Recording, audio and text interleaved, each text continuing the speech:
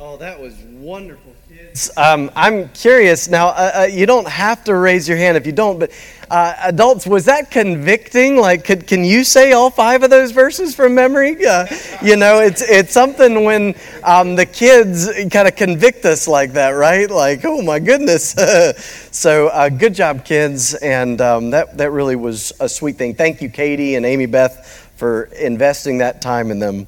If you have your Bibles, open up to Genesis chapter 15. This sermon is titled, God Cut a Covenant. The main idea is that the Lord graciously meets Abram where Abram was afraid. And he promises him a son. And he promises that Abram's descendants will own the land. And he cuts a special covenant with Abram. What does that have to do with us today? Well, here's where I'm going. Today, the Lord helps us with our greatest fears. He counts us righteous by our faith in Jesus, and He adopts us into Abram's lineage by the blood of Jesus. This is a very important chapter, Genesis 15. In fact, it may be the most important chapter in the book of Genesis. It certainly is up there with one of the most important in the entire Old Testament. In fact, when we say the Old Testament, we are also saying the Old Covenant, and that comes from Genesis 15. So Genesis 15 literally defines the division of the Bible between Old Testament and New Testament. What's interesting, though, is compared to the battles and the victories and almost Abram being a lot like Jason Bourne last week in Genesis 14 that Pastor Wesley did such a good job on. This week, the chapter can feel a little slow. I mean, it's just God and Abram one night looking at the stars and talking. And then the next afternoon, and what happens then? What happens in this conversation, though, is incredibly important, and it reveals the depth of God's love for us. You see, Abram is afraid, and he's been walking with God for a while, and he's at a point now where he trusts God enough that he's going to voice his fears to God. And we're going to see how this almighty, all-powerful God responds with both patience and love to Abram. Now, this made me think a little bit when I'm thinking about fears this week. You can raise your hand at this. How many of you like, at some point, watching scary movies? You're like, it's kind of fun to watch a scary movie every now and again and be afraid. Some people are a little sheepish, like, if you didn't notice, Andrew kind of slipped his hand up at the end real quick and smiled. But why do we like sometimes watching a scary movie? What is it about watching a scary movie that's a little bit entertaining? Some people, like my wife, she won't ever watch them. I mean, just nope, I don't want to be afraid. I don't want the drama. I don't want to deal with it, right? I can remember as a kid, and I was young, so it tells you a little bit about my parents, but it's okay, I love them. I watched that original Jurassic Park. And if you remember the scene where the little kids are running away from the Velociraptor and they're trying to hide in the kitchen, and there's one little girl trying to hide inside of a kitchen cabinet and she can't get the door to come down. And then that raptor starts charging at her, and I'm thinking, this is it. I'm going to watch a little girl get eaten. This is going to be terrible. And then bam! The Velociraptor slams into some metal. He was looking at a reflection, and the little girl scampers out and at least lives for a few more minutes in the movie. I'm not going to spoil it for you, but why do we watch movies like this? Something, as I thought about it, I think when our heart starts racing, it comes down at the end of the movie. You see, a movie is fake. It's entertaining because at the end, the credits have happened. You can turn off the thing. You can get rid of it and move on with your life. It's very different in real life. You see, real fear isn't like a movie. You can't just pause it. Right? If you've ever watched a scary movie that just gets to be too much, sometimes what you'll do is you just pause it. You can show that movie, I am pausing you. I don't want to watch right now. real life isn't like that. Our hearts race and they ache. Our minds run and hide. Real fear makes our days dark and keeps us up at night. Real fear can both derail us and box us in. Today we're going to go with Abram on a night when he was afraid. And my hope is that you are encouraged to utterly rely on Jesus Christ, who shed his blood to keep the very promises made here in Genesis 15 to Abram thousands of years ago. And then I hope that you are encouraged to press forward from faith with obedience to God. If you have your Bibles and you're able, I invite you to stand with me as we start in Genesis chapter 15, verse 1. We stand as just a sign of respect to God's word. God says this, "After these things, the word of the Lord came to Abram in a vision. 'Fear not, Abram, I am your shield. Your reward shall be very great.' But Abram said, 'O Lord God, what will you give me? For I continue childless. And the heir of my house is Eliezer of Damascus.'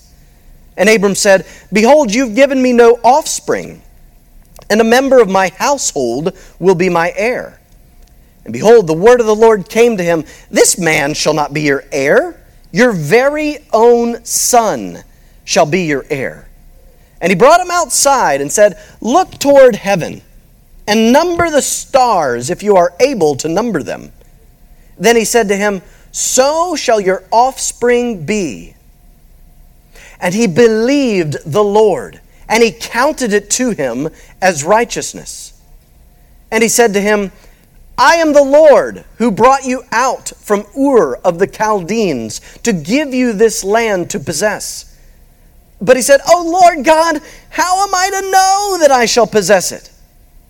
He said to him, 'Bring me a heifer, 3 years old, a female goat, 3 years old, a ram, 3 years old, a turtle dove, and a young pigeon.' And he brought him all these, cut them in half, and laid each half over against the other. But he did not cut the birds in half. And when birds of prey came down on the carcasses, Abram drove them away. As the sun was going down, a deep sleep fell on Abram. And behold, dreadful and great darkness fell upon him. Then the Lord said to Abram, 'Know for certain that your offspring will be sojourners in a land that is not theirs, and will be servants there, and they will be afflicted for 400 years. But I will bring judgment on the nation that they serve, and afterward they shall come out with great possessions. As for you, you shall go to your fathers in peace. You shall be buried in a good old age. And they shall come back here in the 4th generation, for the iniquity of the Amorites is not yet complete.' When the sun had gone down and it was dark, behold, a smoking firepot and a flaming torch passed between the pieces. On that day the Lord made a covenant with Abram, saying, 'To your offspring I give this land, from the river of Egypt to the great river, the river Euphrates, the land of the Kenites, the Kenizzites, the Cadmonites, the Hittites, the Perizzites, the Rephaim, the Amorites, the Canaanites, the Girgashites, and the Jebusites.'" God, thank you for your word. This text initially, it feels very ancient, God. And it is. This happened thousands of years ago. But Lord, I ask that you send the Holy Spirit right now to help us feel and understand this passage anew today in 2023. God, we need your help not only understanding this passage, but applying it rightly to our lives. Would you send the Spirit to help us make much of Jesus and understand this passage? I ask that, please, in your name. Amen. Thank you. You may be seated. Well, our passage starts off this morning with after these things. And I'm calling the first section Abram's first fear, where he tells God, I need a son. Now, last week, Pastor Wesley did an excellent job walking us through what these things were. And so I'm not going to go back over his previous sermon. Thankfully, in today's day and age, if you missed it, you can go online and listen to it there on the website. But there was a lot that happened, right? There was a battle between 5 kings and 4 kings, and the king of Sodom was defeated, and Lot got taken prisoner. That was Abram's nephew. And Abram had to go rescue him. And God strengthened Abram, and with 318 men, they had a surprise attack, and they were able to defeat the foreign kings and bring Lot back home. And then if you remember, the king of Sodom had offered Abram the spoils of victory, money, from saving the people. Now, I think there were strings attached to that offer from the wicked king of Sodom. Take the money, Abram, the king offered, but doing so, I think, would have implied that Abram would have always owed that king a favor. Something like a mercenary would be what Abram would have been agreeing to. So unlike Lot, who had lifted up his eyes and had seen only worldly wealth and had moved closer to Sodom, Abram rejected King Sodom's offer. And then he demonstrated his faith by tithing of everything through that mysterious figure, Melchizedek, the priest. So that was these things that had occurred. And now God appears to Abram and says, "Fear not, Abram, I am your shield, your reward shall be very great." One of my favorite movies is Indiana Jones and the Last Crusade. And if you remember, the knight at the end of the movie looks to Indiana and says, he chose wisely.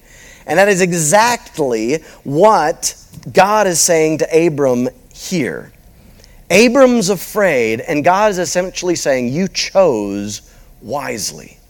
You chose a better reward than what King Sodom offered. You chose better protection than any other allegiance could provide. God was Abram's protection. God and the things of God were Abram's reward. Now, as an aside, I love that when we're afraid, God says, you know what you need? You need me. When we're afraid, we need Almighty God. And that's exactly what God does here. He says, Abram, you chose me and you chose well. Look with me next in verse 2. You would think that we could hear from Abram, thank you, God. Praise you, Lord. How wonderful. But no, this is what we hear. We hear, oh Lord God, what will you give me? For I continue childless. You have given me no offspring. God has been merciful to Abram, and Abram, from that mercy, feels like he can voice what's really going on to God in a prayer. Now, when I first read this, I thought, whew, Abram, are you being irreverent? Can you pray like that to God? What's going on here that it sounds like he's being even a little mouthy with God. Well, I think Abram is actually modeling what is said clearly to do in Scripture when we are afraid. In Psalm chapter 55, verse 22, David teaches this. Cast your cares on the Lord, and He will sustain you. He will never let the righteous be shaken. Now, have you ever been in church before and you've heard some pastor say, hey, when you're afraid, just cast your cares on the Lord? And you go, yeah, that sounds good. And then you get the next time you're afraid and like, well, the pastor told me to cast my cares on the Lord. I know how to cast a fishing line, but I don't know how to cast my fears on the Lord. How exactly do you do that? I think Abram models exactly how to cast your cares on the Lord. He's being reverent, but he's also being vulnerable.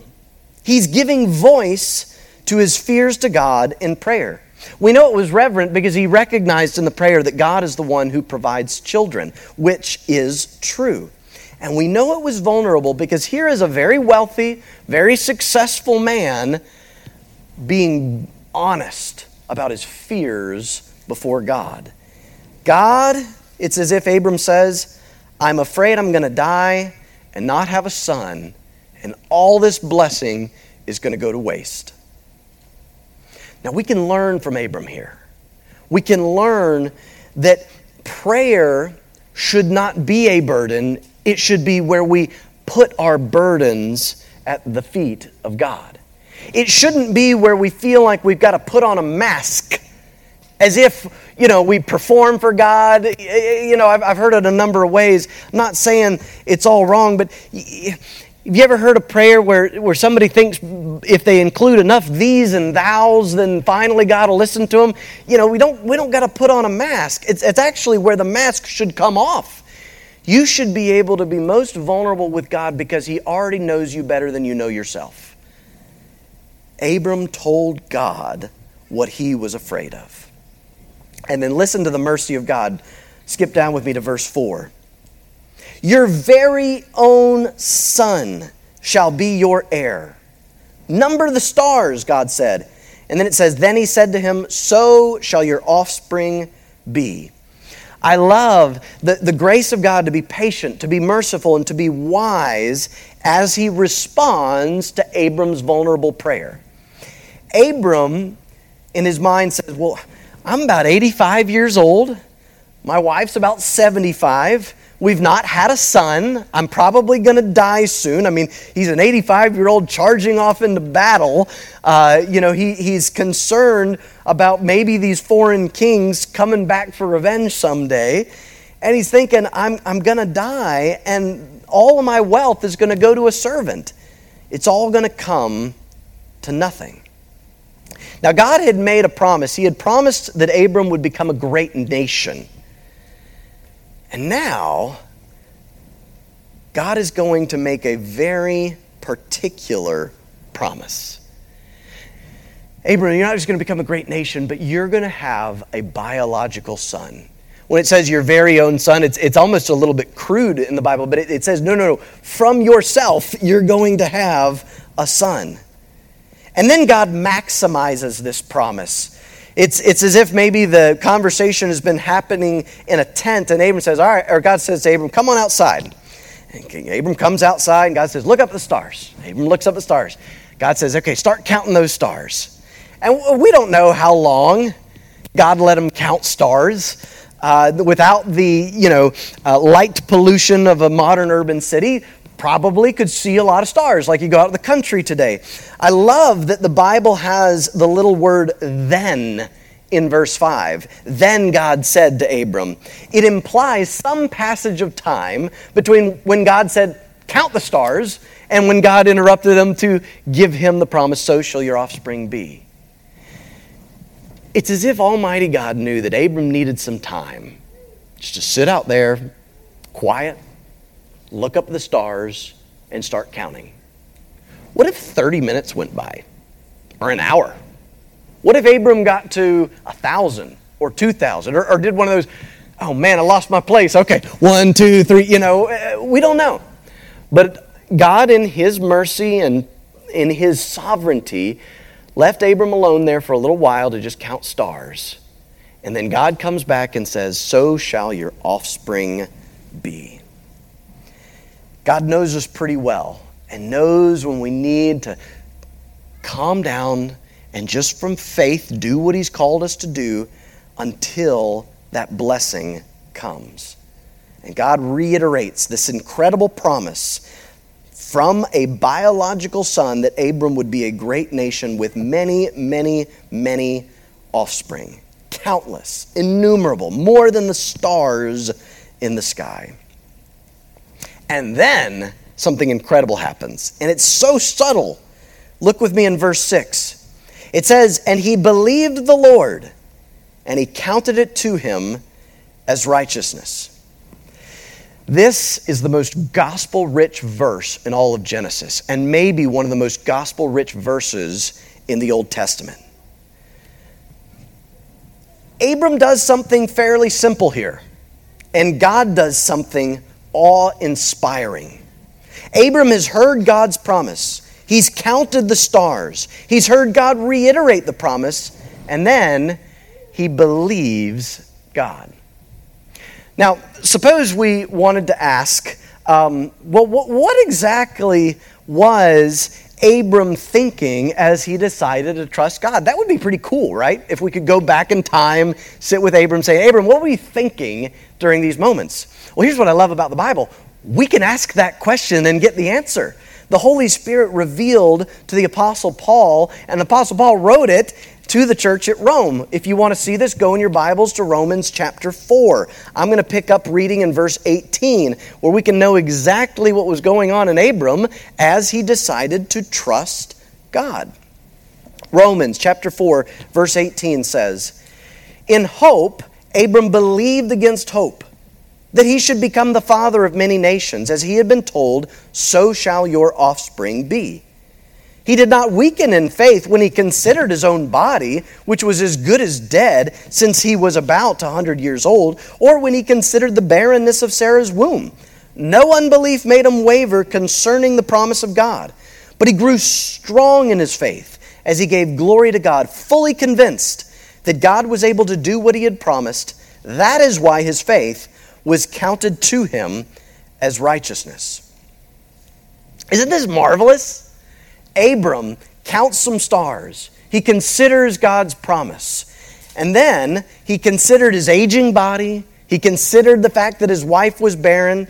And he chose in that moment to trust God rather than continue in unbelief.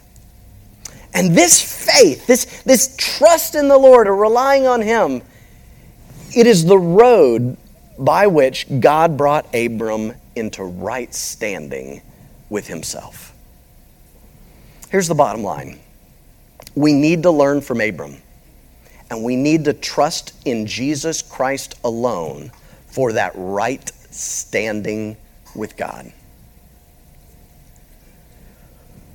Paul continued to help us see why Genesis 15, verse 6 is so crucial for us to understand. This is what he says, picking up in Romans chapter 4, verse 23. "But the words, 'it was counted to him,' were not written for his sake alone, but for ours also.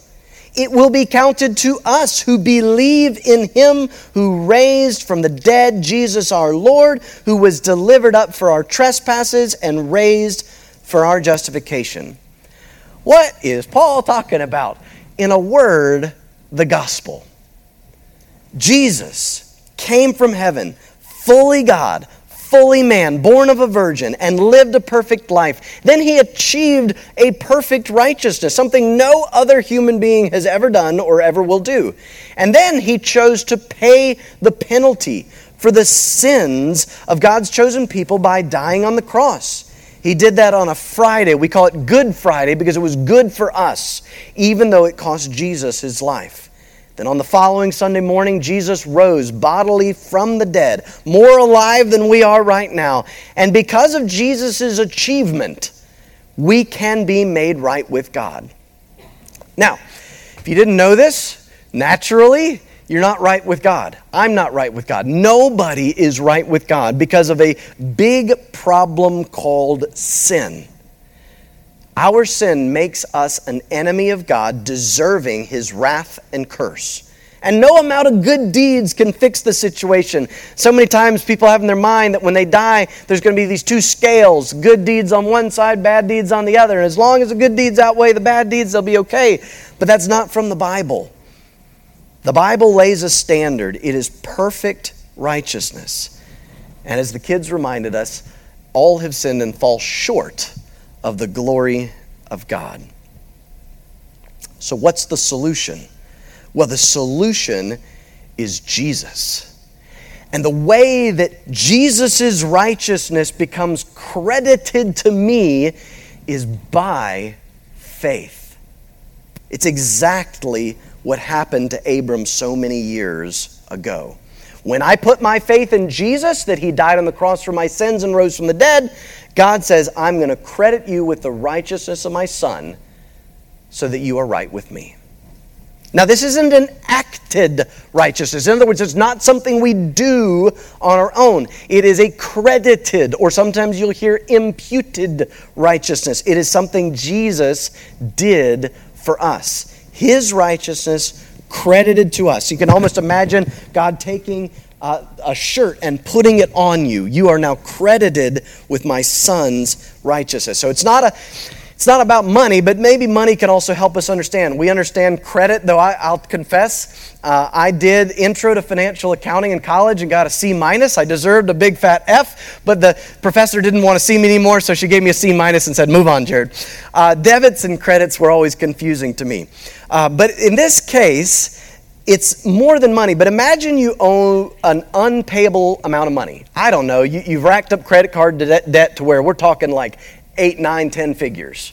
And in that moment, somebody with a much larger account links their account to yours and says whatever he needs, he can take out of mine.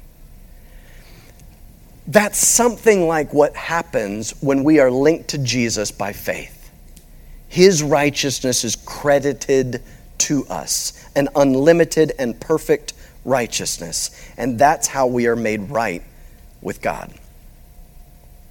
Now, if you're hearing me, there's some questions that can come up at this point. We might call them objections. One of them goes like this. Okay, so you're saying, Pastor, that the way that I'm made right with God, the way that righteousness is credited to me is by faith. So are you saying that faith is that work I need to do in order for God to say, okay, finally, you've done the work I told you to. Now here's your reward. Here's my Son's righteousness. We could word it this way. Is faith a work we do in order for God to reward us with salvation? The answer is no. Not at all. Not even one little dot close to being true. Paul makes this clear again later by quoting Genesis 15:6. He does it this time to the church in Galatia. They were having some problems because some people had come and said, okay, you're Christians, but if you want to be really good Christians, you've got to get circumcised. And if you don't, I'm not sure you're really saved. That was the issue going on in the church at Galatia. And this is what Paul says. He says, does God who supplies the Spirit to you and works miracles among you do so by works of the law or by hearing with faith? Just as Abraham believed God and it was counted to him as righteousness. Know then that it is those of faith who are the sons of Abraham. Faith is not a work we do to be right with God. In fact, Paul elsewhere will make it clear that even our faith, that trust that we put in Jesus Christ, it's a gift from God.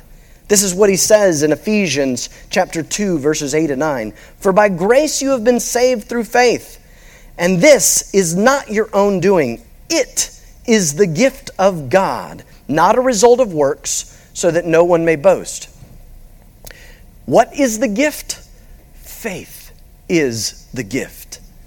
So from Genesis 15 with Abram, one night with God, all the way to Ephesians 2, salvation is a gift when we place our faith in Jesus Christ alone. It's like resting in the arms of the Savior. So is faith a work? Nope. It is trusting in Jesus. It is not a work. Another objection might go something like this. So are you saying all I've got to do is rest in Jesus and then I can live however I want? No. Again, I love the Bible. I love that God moves Paul's heart in both Romans and Galatians to deal with the first question. Is faith a work? Apostle Paul says absolutely not. God also moves James' heart to deal with the second question from Genesis 15:6. In James chapter 2, he's going to deal with this question of, then what are good works? Are they even necessary at all? I mean, can I just live however I want? Listen to what James says about Abraham. You see that faith was active along with his works, and faith was completed by his works. And the scripture was fulfilled that says, Abraham believed God, and it was counted to him as righteousness. So also faith apart from works is dead. You see, James fully believes that you are only saved by grace alone, through faith alone, in Christ alone. But he knows that faith causes something to happen. That when we're vitally connected, when we are born again in Jesus Christ, the Holy Spirit of God comes to live inside of us, and He gets to work changing us, producing in us good works. We might say it all comes down to some salvation math. I think it's going to be up here in just a second, but one version would look at it like this. It would say, faith plus works equals salvation. And that is absolutely not what the Bible teaches. It's not you trust Jesus and you do the best you can, and maybe someday when you die, He'll say, all right, you were good enough, you did pretty good, come on in. Instead, it's this: faith equals salvation plus works. You see, it's not also, well, all I got to do is trust Jesus and I can live however I want. No, true faith not only is that road by which God saves us and credits us with the righteousness of Jesus, true faith is the road by which the Spirit of God comes to live inside of us, and He changes us. He will produce in us good works. So the good works are never in order to be saved, but because by God's grace we are saved. All of this from a night when Abram was afraid and he was vulnerable with God, and God looked at him and made him a promise, and Abram believed, and God credited that belief as righteousness. Wow. But it gets even better. Abram is still afraid. In fact, his second fear is not just, God, I need a son. Now his fear is, God, I need some land. Look with me in verse 8 of Genesis 15. Again, poor Abram is so afraid. He says, "Oh Lord God, how am I to know that I shall possess it?" When God promised to make Abram into a great nation, there were kind of two parts to being a nation that He was promising to Abram, right? One, to be a nation, you got to have a people. And two, you got to have a place. You got to have people and a place. Or as the author Stephen Dempster has titled his book, Dominion, or the land and the place, and Dynasty, the people. So Abram was first afraid that he couldn't have countless descendants without a son, and God clarified and said, you're going to have a biological son. Doesn't matter how old you are, I'm God. And Abram believes the Lord. Now, Abram's afraid that he won't possess the land. The Canaanites are here. The Amorites are here. How can Abram know that he's going to own the land? Again, God knows us so well. He does something here that is incredibly wise. Just like He had Abram go outside and count the stars for a little while, God says, all right, Abram, I can see you're afraid. You get up next morning and you go and you start collecting some animals. I'm going to give you some specifics. They got to be 3 years old. You got to get a cow. You got to get a goat. You got to get all these things, and you do that. I mean, this would have taken several hours, right, to find just the right animals at just the right age, to bring them to a spot to cut, the bigger animals in half, and then put, one half on this rock and the other half kind of arranged on this rock. And this took Abram basically all day to get this done. And then, he's sitting there, it's done. And vultures start coming down and try to eat the carcass. He's got to chase them off. I don't know if he's, waving his hands or beating them with a stick. I don't know. But he had a day where he's basically just doing simple things with his hands from faith. He didn't know why God is having him do this, but God told him to do it, and he's doing it. And I love this. If your life is dominated by fear, and you don't want it to be, you need to go to God with your fears, and you need to expect a season of waiting. And during that time, you're going to just obey until God brings the blessing. Very, very common throughout the history of Christianity for Christians to lay their fears at God, but the blessing does not immediately come. There's this season of waiting, of just doing the things God has revealed to you to do. The things that objectively said, this is what it looks like to obey me in his word. And then the blessing will come. But God gets very specific about his promise to Abram. Look with me in verse 13. He says to Abram that his descendants will be afflicted for 400 years. We know that at the end of Genesis, the people of Israel will move to Egypt to avoid a famine. And they will get stuck in Egypt for about 430 years. And then God says in verse 14 of Genesis 15, I will bring judgment on the nation. And we know that God's going to raise up Moses. And through Moses, he's going to send 10 plagues or 10 plague judgments on Egypt and her gods. God says in verse 14, afterward they shall come out with great possessions. We know that by the end, when the Israelites leave Egypt, the Egyptians are so terrified of the Israelites that literally they pay them in gold and silver just to leave. And so the Israelites came out quite wealthy. In verse 15 of Genesis 15, God promised, you shall be buried in a good old age. We know that Abram lived to be 175 years old, and his epitaph, as it were, said in Genesis 25:8, Abraham died in a good old age, an old man and full of years. And then in verse 16, God promised, they shall come back here. Abraham is in the land of Canaan. We know that after wandering in the wilderness for 40 years, Abram's descendants indeed, under the leadership of Joshua, came right back and possessed the land God promised. So what was God doing? Abram's afraid. How am I going to know I'm going to possess it? God starts revealing particular things that are going to happen on the way to God fulfilling his promise. What is God doing? He's giving Abraham something like those mile markers on the side of the interstate. You've probably driven past them a bunch of times. They're the little green signs. It'll just say mile and it'll have a number on it. If you don't know, that's tracking the number of miles you've been on that road. For instance, I-10 in the state of Florida gets well over 300 in the state. And you can know then if you are at mile, say, 100 and your exit is at exit 50, there are 50 miles to go from where you are to your exit. So, God is giving Abram mile markers to track the progress of God fulfilling his promise. What's this going to do?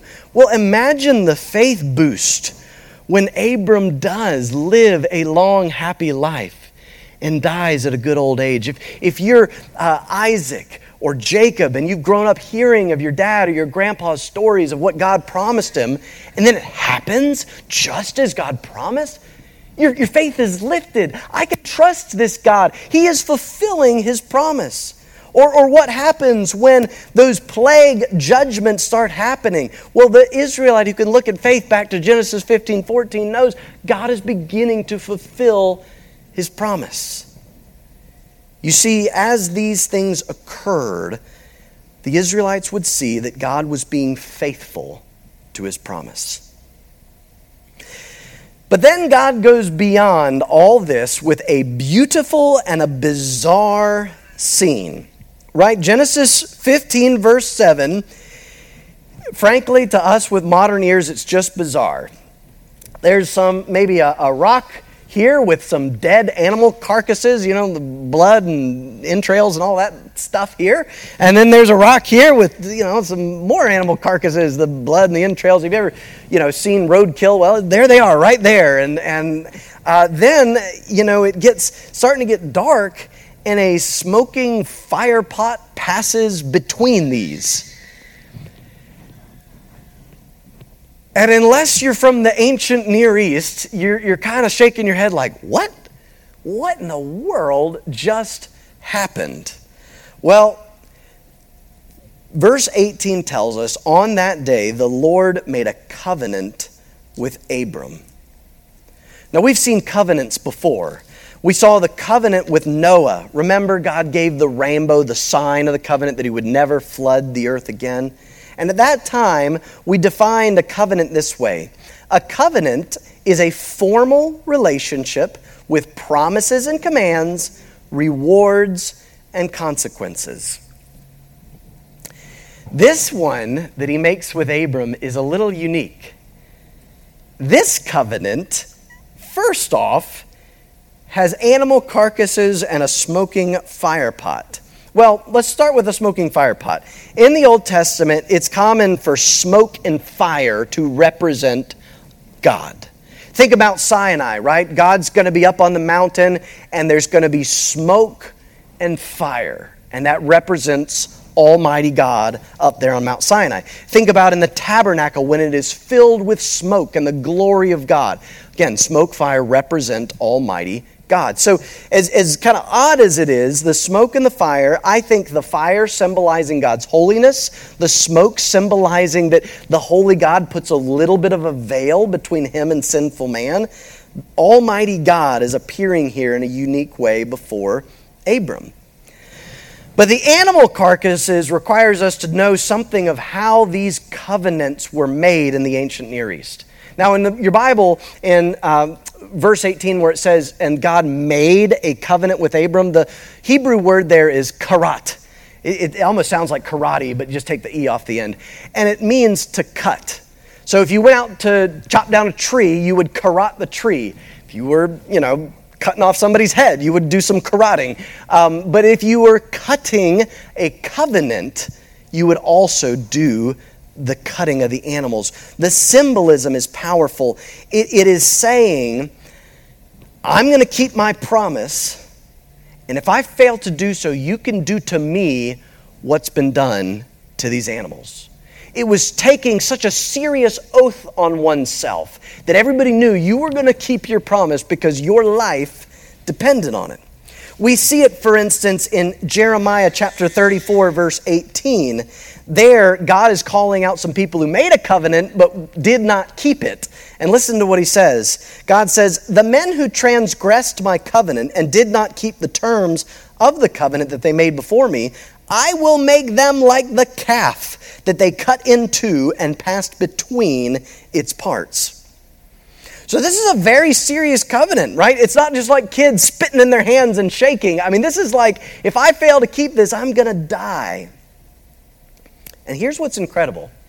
Normally, in the agreement, two people would go between the pieces. But in this case, only one person goes between the pieces, and the other just watches. In this covenant, God alone goes between the pieces. This is God saying, Abram, you want to know how you're going to get the land? I'm going to do it. I'm going to do it all. I'm going to accomplish it. Even if I have to die, I'm going to keep my promise to take you and your family and give you a land to live with me forever. And that's exactly what God did. God came to earth and he walked that path of blood to keep his promise to claim a people for himself forever. Abram just watched. There were no consequences here. There were no stipulations. It was just God promising to deliver on the basis of God himself. And Ray Vander Laan has summarized what happened that late afternoon thousands of years ago so wonderfully. He says, when God made covenant with Abraham, he promised to keep both sides of the agreement. If this covenant is broken, Abraham, for whatever reason, for my unfaithfulness or yours, I will pay the price, said God. If you or your descendants for whom you are making this covenant fail to keep it, I will pay the price in blood. And at that moment, Almighty God pronounced the death sentence on his son, Jesus.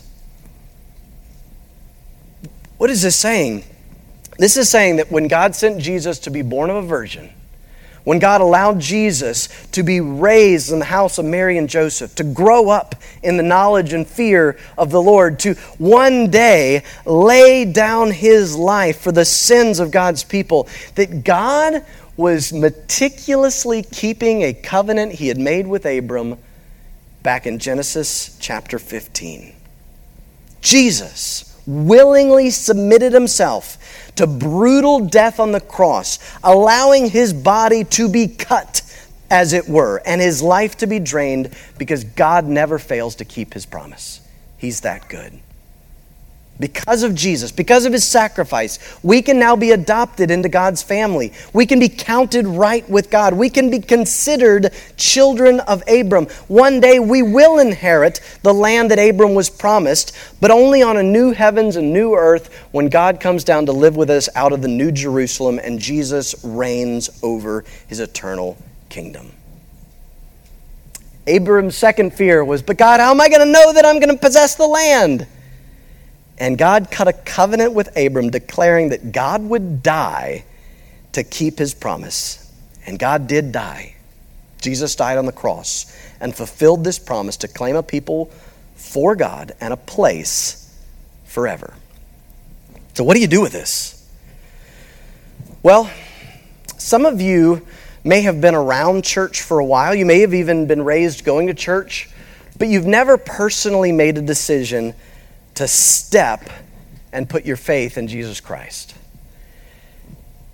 No amount of going to church can save you.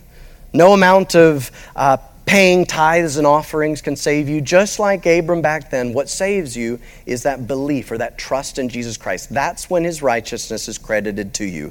I'm going to pray here shortly and give you an opportunity to turn to Jesus as your Lord and Savior. Now, we started this message with Abram's fears, and many of us can relate, right? Some of you have wondered, what's going to happen after I'm gone? What legacy am I going to leave? Other of us are just wondering how we're going to make ends meet, how we're going to feed mouths and take care of our possessions. You see, being afraid for family and possessions is natural. What do we do with that natural fear? One bit of encouragement I got this week happened almost imperceptibly in verse 12. Just before God appeared to Abram and the smoking fire pot passed between the pieces, it said that dreadful fear came upon Abram. Now follow the logic of this for just a minute. Abram is afraid, and so God appears to him and makes him more afraid to help him not be afraid. Yeah, that's exactly what happened. You see, God knows that in order to displace lesser fears, he's got to give us a taste of what we really should fear, and that is himself. He is both the great reward, the protection, and the one that we should fear. He's the one we love, we desire, and the one we revere as Almighty. And as Abraham revered God, his fears of these other things gave way before God's holiness. That means for us, in the words of Elizabeth Elliot, sometimes fear does not subside, and one must do it afraid. If you wait your whole life to step out until you're not afraid, you're probably never going to trust the Lord. If you wait your whole life to do that next step of obedience until you're not afraid, you're probably never going to obey. But if you understand what I'm saying, that there is a God in heaven who's worth both loving and being afraid of, you'll have an inner strength and motivation from God to step out. What am I talking about? Well, if you're a Christian, maybe from faith you need to get baptized. You need to publicly declare that Jesus is your Savior. Maybe from faith you need to join this church as a member and begin using the gifts God has given you to serve others at this church. Maybe from faith you need to obey God and give Him 10% of your income as a tithe, just like Abram did in Genesis 14. Maybe from faith you need to obey your parents, kids, as you grow up. Maybe from faith you need to commit to prioritizing time with God. Let the Romans road be that conviction to spend more time in God's Word. Maybe from faith you need to pray with that kind of reverent vulnerability that Abram did, giving voice to your fears and then trusting God and moving forward. In Jesus Christ, you are counted righteous. I love these verses to close with. This is Matthew 11:28, and I think it's how Jesus described belief. He said, "Come to me, all who labor and are heavy laden, and I will give you rest." Think of faith as resting in the arms of God by believing in Jesus Christ as Lord and Savior. Do you need to rest in Jesus today? Let's pray. God, I know I need to rest in you again. I know there are fears I've had, worries, anxieties, things that have kept me up at night. I know you're good, and I believe in you, Jesus, and there are times that, sadly, those fears seem to take up my whole windshield, and it's all I can think about. I pray for me and for anyone who can relate to this story of an old man who's afraid one night. Would you help us to cast our cares upon you, to pray to you reverently but vulnerably? I pray right now that you would just move in this congregation and help people lay those fears at your feet. If that's you, begin just praying right now. Tell God what you're afraid of.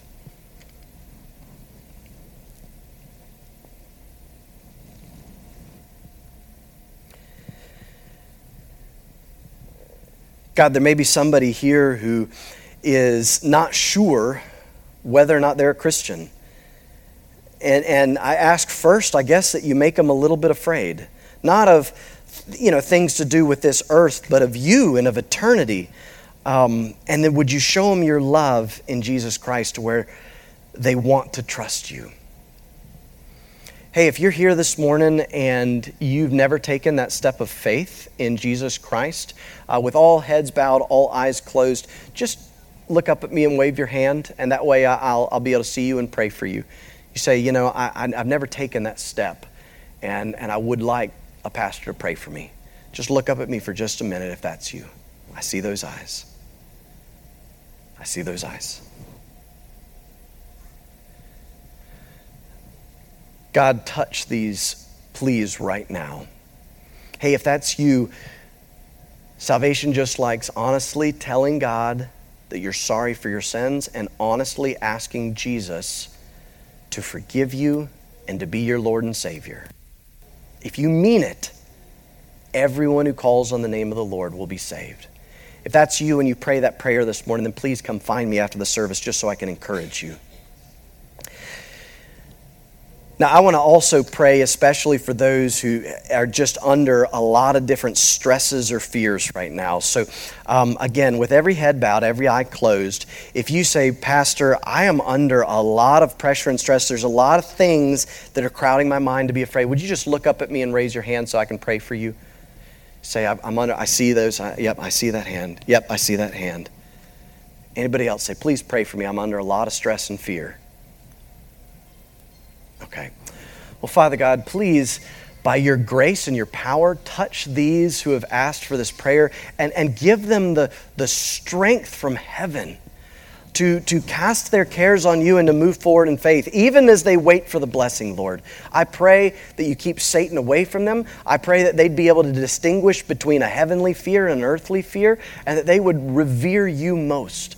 And I pray that they would find you sweet and strong. Jesus, you are so good. You keep every promise you make. Be with these who've asked for this special prayer, please. And be with all of us this week, God. We need you. We are a scared people, Lord. But you help us overcome our fears. Help us to worship you most and to move forward in faith. And I ask these things, Jesus, please, in your name. Amen. I'm going to, at this time, invite Kyle to come up, and we will then close this service.